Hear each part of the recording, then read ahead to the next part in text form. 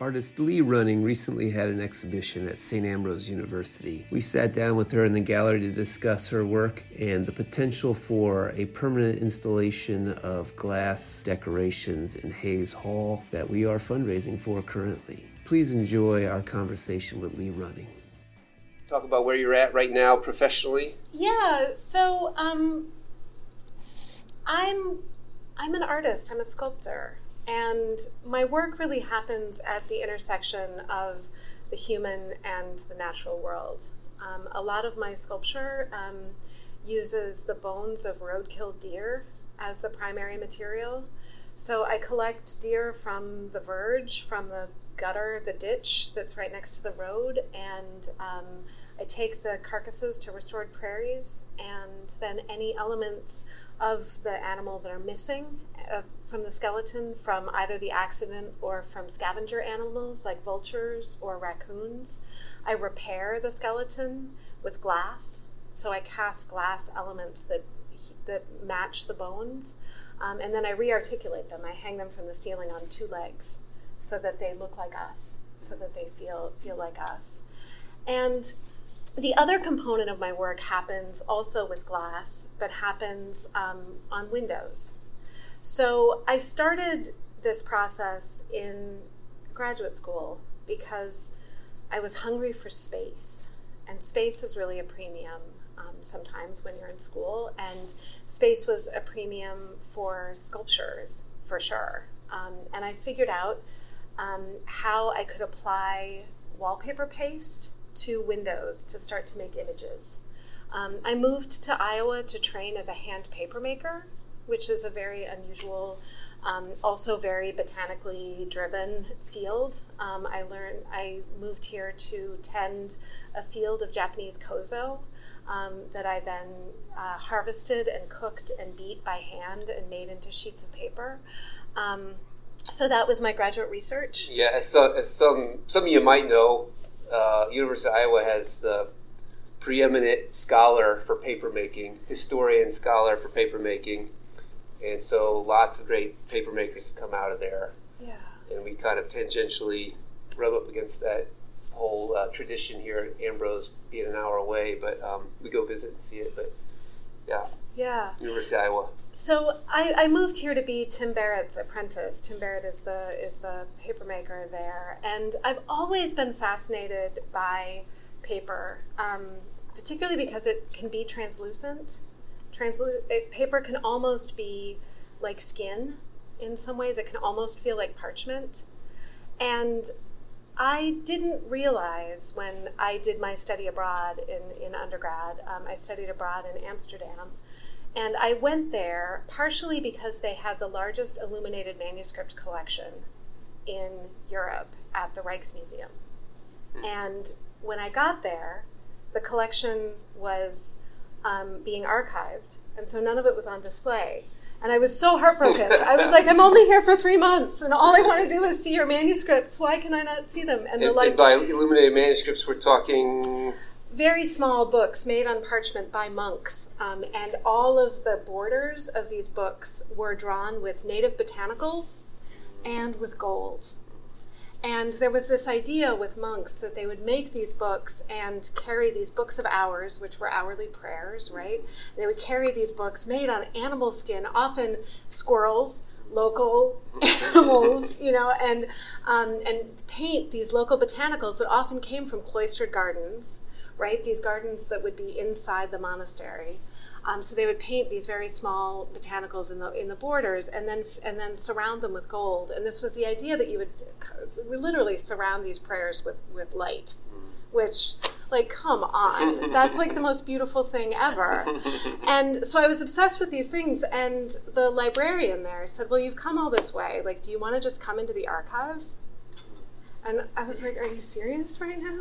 And so she would let me come every day, and because I was a student, and I could come and sit with these manuscripts and draw these borders. And I think you can see in my current aesthetics that that's where some of my work comes from. I've always loved native plants. When I first moved to Iowa, I feel like I didn't quite understand how to look at the natural world. I grew up in Colorado, and I was pretty used to mountains being majesty and wildness, and Iowa seemed very flat. And like I wasn't quite sure what wildness was here. And then I started working with a restored prairie and talking to the land managers and the biologists who worked there, and realizing the incredible complexity of the natural world that exists in the 8 feet of prairie grass that we have here, and what happens in the root systems underground, and the incredible good work that all the insect life does here.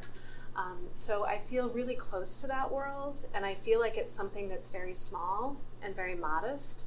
And some of what I do with my work is take these specimens, take these very small moments, and I put them on an overhead projector and make them 8 feet tall. And suddenly you can see an incredible amount of information inside of things when they are big. And next time you're in the parking lot at the bottom of this building, look up and see the huge grasshopper wings that are in your window here now. And I'm really interested in the possibility of being able to install something here at St. Ambrose that really talks about both your herbarium collection, which is amazing. You have this great collection of specimens. Some of which are over there in the corner. Yeah, and your insects, but also the really amazing action that your students took with the Hayes Courtyard of planting a pollinator garden there. And I think that's a really important and brave thing to do right now. I think we have to do the work that we can to support the diversity of plant life and to support the diversity of insect life that we have. Pollinators do so much work on this earth, and I think anything we can do to encourage their habitat is the best possible thing. So this exhibition is about process, and this show is really about this huge collection of, I think I have a file of 400 and something photographs that I've taken of your specimen collection. This is the size of some of the windows that could be worked on. There's a mock-up here of some of the Hayes windows that have been printed out and drawn on to talk a little bit about scale. And then the glass that you can see from outside. And there's a slideshow going here of some of my work from both this project and 2 other projects that I've done in this vein. Okay, yeah, so does that? Yeah, I don't know. Yeah, I just started. Sure. Yeah, that's great. That's great. That's a good segue to what this project is. Yeah. So this is a show of Lee Running's process, but it's also a little unusual in that, like you said, a normal Lee Running show would be like sculptures and whatnot. This one is more of a proposal for what could go at Hayes. Mm-hmm. If we're looking at the Hayes Courtyard, the glass is going to be replaced soon anyway. So the question is, can we? Actually, the Green Life originally just wanted to do a mural in the courtyard, and that ended up not being feasible with the brick and doing something permanent to that brick outdoors. So then I thought, it popped in my head, Lee Running and the vinyl, which you can see in the slideshow of a couple of previous examples of her installing vinyl along the same theme. So I contacted her and I said, are you available? Is it possible? We have no idea if there's money. What do you think? And she was generous enough to say yes. And we thought, well, if we put it all into the gallery first, we could come up with an idea for what could be. And there is some seed money already. So the question is, can we raise enough money through various resources to then do a permanent install of glass in the courtyard? So that's what you see around here is a proposal for the courtyard at Hayes. This sample window has been fabricated already, utilizing the technique that she wants to employ. And then there's also the vinyl here and then on the glass behind the wall you guys can check out if you'd like, to kind of get a sense of what it would look like, either as inside the glass or as vinyl applied. And those are 2 different price points, basically. The glass is the premium version, the super premium version, which would be permanent, and then the vinyl is a semi-permanent version. So you guys can come in. Are there people? Yeah, come in and also ask questions. This seems very formal, which is lovely, but also like. Yeah, anyone can ask a question anytime. Yeah. So that kind of lays out the groundwork, and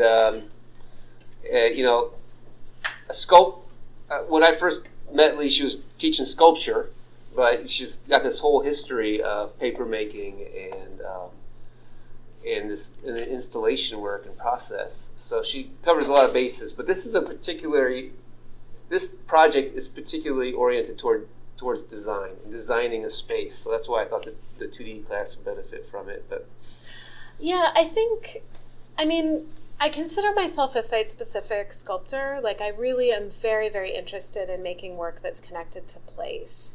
Like, I want the work that I make to matter to the community that witnesses it, for one thing, but also to make work that really is involved with the place that it is.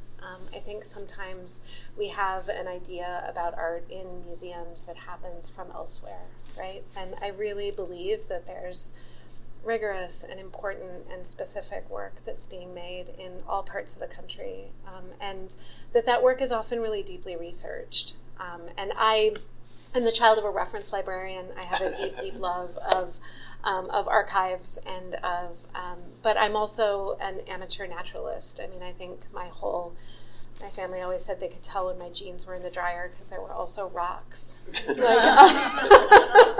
I think I'm a natural collector of specimens of the world, and I think that aesthetic really drives a huge amount of my work as a maker and an artist. Yeah. So with that being said, does anyone have any questions off the top? What was the most difficult part of your process? I think it's always narrowing it down. The plants are so great and they're so diverse. Like a little bit in the write-up that's outside talks about how they'll look like almost nothing. They'll look like just a little bit of dust, and then you put them on a projector or you slip them into an old-fashioned slide projector. Like I sometimes, with my own specimens, will slide a little flower like in between two pieces of Mylar into a slide projector and blow it up. And I just feel like it's like a microscope. You suddenly have this witness of this thing that's so complex. And I have a hard time narrowing it. It's actually part of, I don't want to say it's a crutch, but part of my interest in working site specifically is that it provides a limit. Like I can't just go forever. Like in this case, there's 9 windows, 4 possible doorways. Like that's kind of the range I've got to work in. And once I can compose inside that space, that's the best. But I think the biggest excitement with this project is that it gave me the opportunity to meet with a fabricator of art glass windows in Oregon to fabricate the glass for this. And being able to tour their factory and see how they work and being able to actually mount literal gold metal in between 2 sheets of glass is like, that's an image I've wanted to see my entire life. And the capacity for that to also reveal a truth of what I have in the studio. Like when I put the insect wing on the projector and project it, I see that shadow silhouette.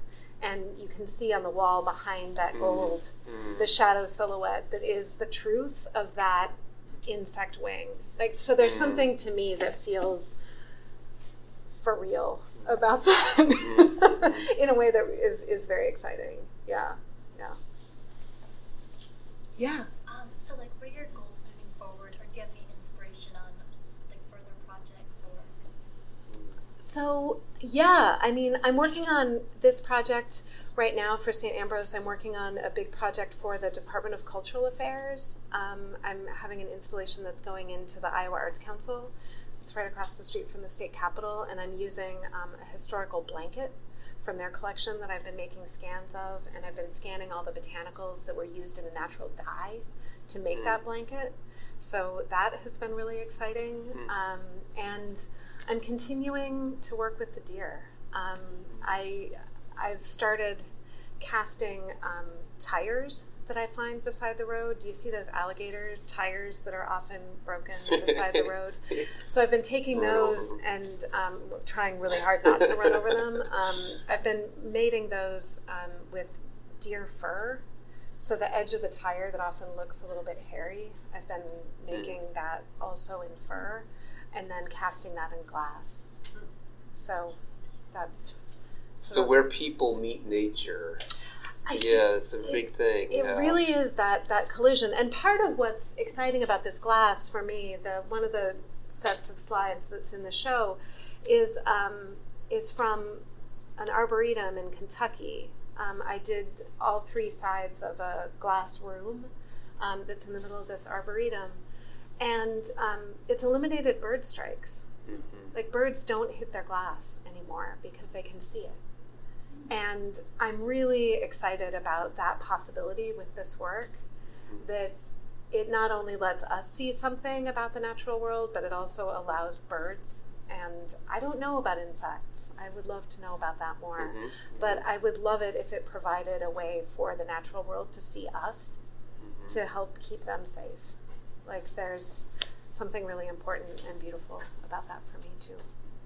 Thank you. That's a great question. Yeah. If we wanted to see the work with the deer, do you have like a website or? I do, yep, and it's just my name. It's just leerunning.com. Yeah, and the glass deer will come up as the first thing. Yeah. Yeah, some of the, say that again now, the bones, you clean the bones, mm-hmm. and then you decorate the bones with metal. What all goes into that? I've done a couple different things. The project started with me polishing the bones and then carving them into the pattern of marrow that's inside the bone. So there's this real lacy network inside.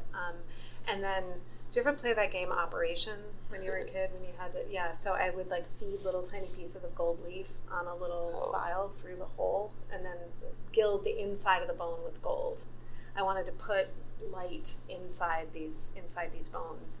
And the current project is repairing the bones themselves. So I often will find like a shattered leg, half of the leg will be missing the leg bone. And so the piece that's gone, I'll cast it in glass and then heal the bone with the glass. With the glass. So it looks different than the bone. It looks like crystal. Yeah, it looks like just a clear, yeah.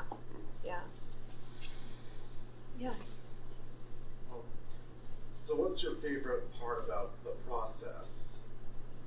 Oh, that's such a great question. I really love tracing. That sounds really boring, but it's really great. Like, I really love finding the edge of a form. And I think that will never not be interesting to me. It's a choice, right? I mean, you have to make choices all the time. It is. Oh, and people always say, like, can't you just, like, do that in Photoshop? And it's like, well, you kind of can. Like, but Photoshop makes terrible choices. Like, if you look at how some of the projections look, they have quite complicated edges. And there's so many choices that you have to make inside of it. Like, which layer. It's like screen printing.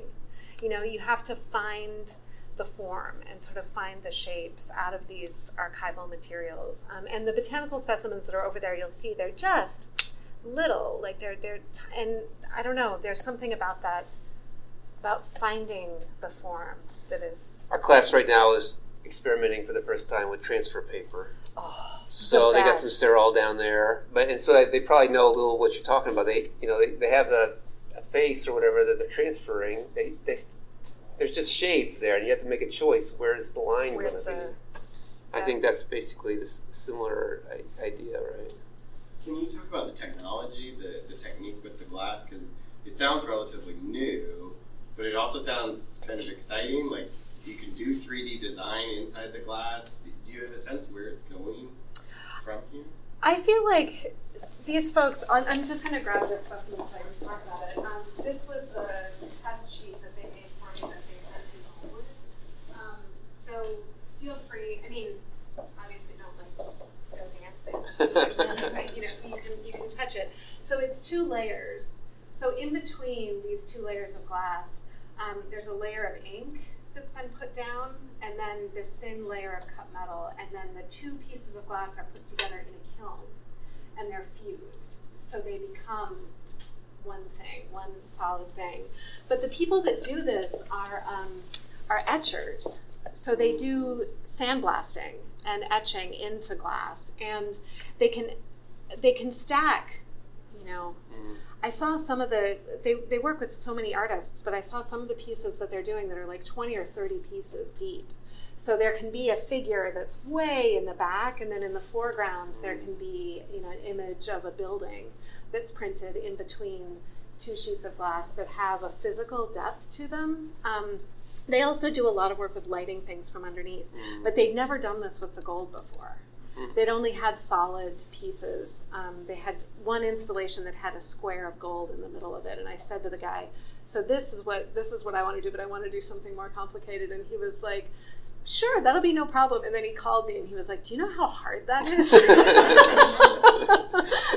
And I was like, we could do that. We could do it. Yeah, no problem. And yeah, I think anyone who's helped me weed this week has great empathy for that process.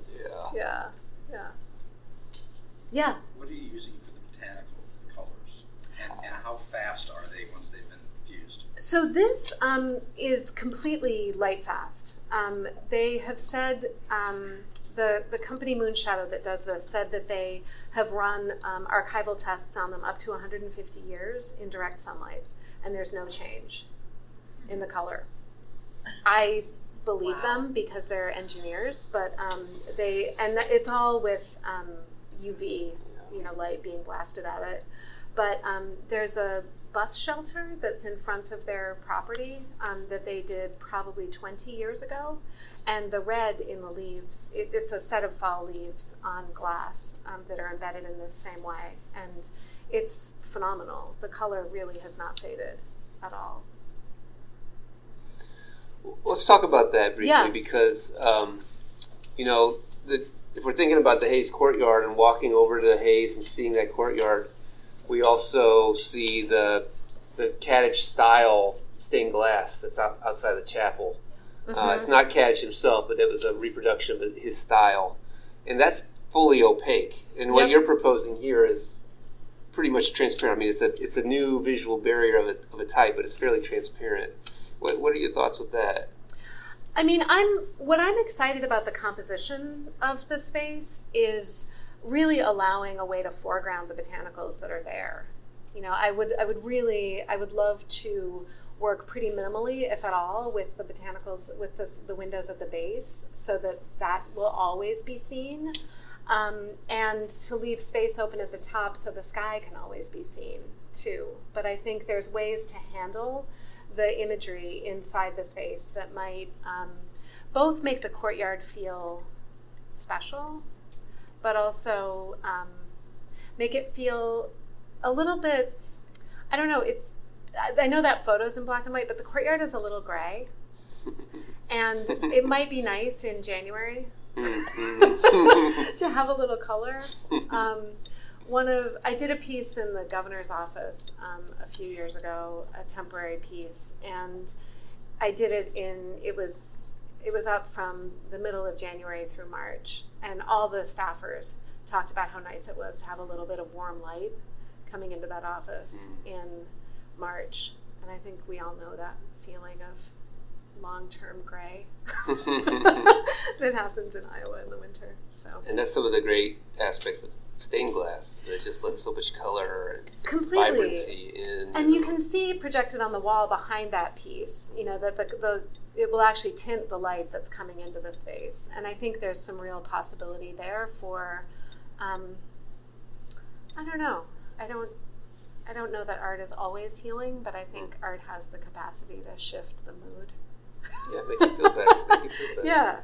There's a little bit of rosiness that's happening in the winter. Well, we were talking about a proposed project that was going to happen at a hospital where some of this would be judiciously placed to cover up something that is not, maybe more of an eyesore, but then open to reveal things that were already kind of great to begin with. So yeah.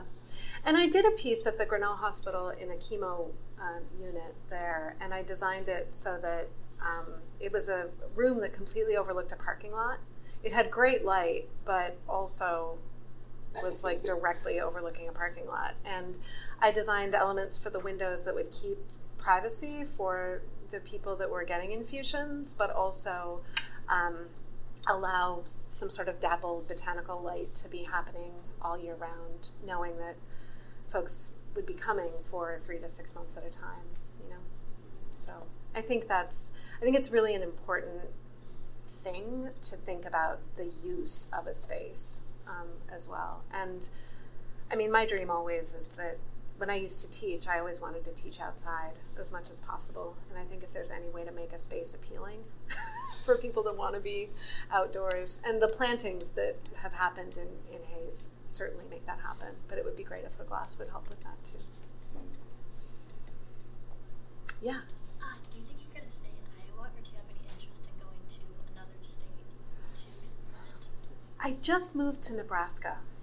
So I live in Omaha now, which is like a big, wild move. I'm out, Iowa. I'm out.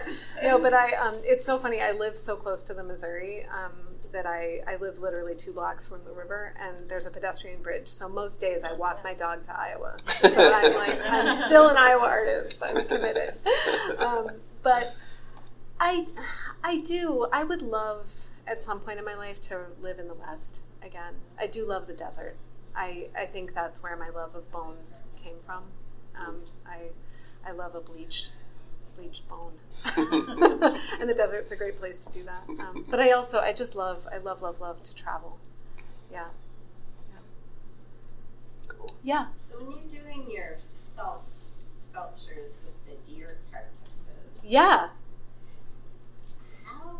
What is your process? You're driving down the road and you see it and you pull over with your truck and haul it in and then skin it and net it yourself?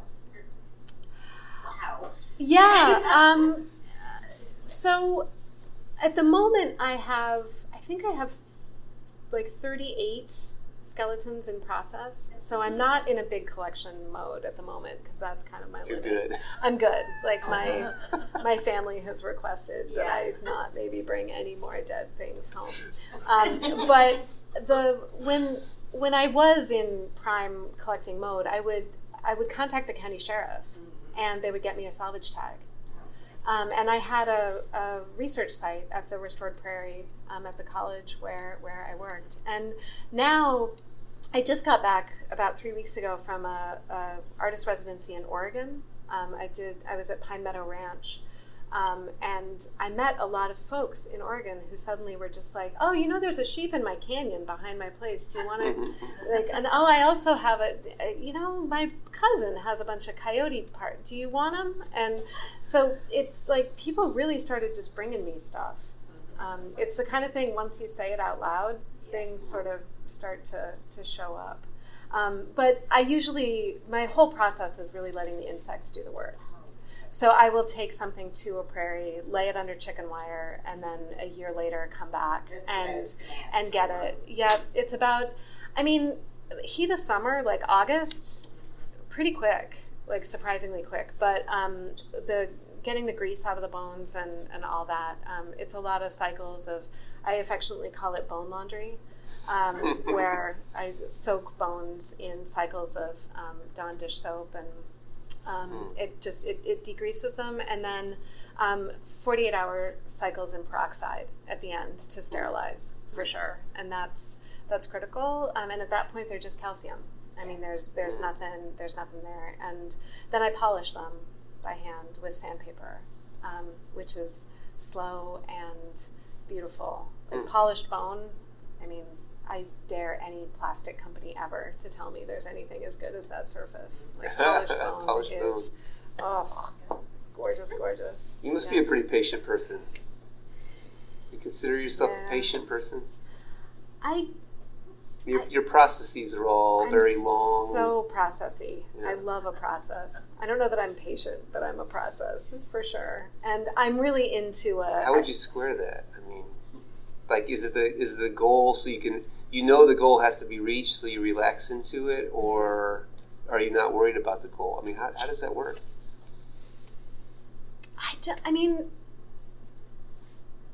Don't you feel like there's something about making that is just in who you are? Mm-hmm. I feel like I can just identify places in my earliest childhood where I would sit in the yard with a stick and just smooth the inside of a hole like that I would dig a hole in the ground and then I would just smooth that surface, like hours and hours and hours. And like polished rocks were just like the most beautiful surface to me. And I would collect, I have photos of myself like lying face down in the sand, like sorting rocks into small, I don't know what that, like that's like an unteachable, I don't know that it's a quality, but it's an unteachable trait. We all tend to have a particular patience, right? I mean, some of us are impatient for one thing and totally patient for another. So. Yeah. I love doing, too. I love handwork. I love the knowledge that comes through the hand. Like, I think that's really specific. I think anyone who embroiders or weaves or, dyes hair, like I don't know, braids, like there's knowledge that you have in your hands. Right. Yeah. Right. All right, well, we're getting near the end here. Does anyone else have a question? Any other questions for Lee Running? If not, then we're around for a little while. So, folks, hang out, ask your question personally. Have some carbs out here before practice. Eat some carbs. Carbs or some water out there. Thank you. Stay in touch. This has been Q&A from the Kadich and Morrissey Galleries at St. Ambrose University. We hope you've enjoyed this program. All rights reserved, 2023.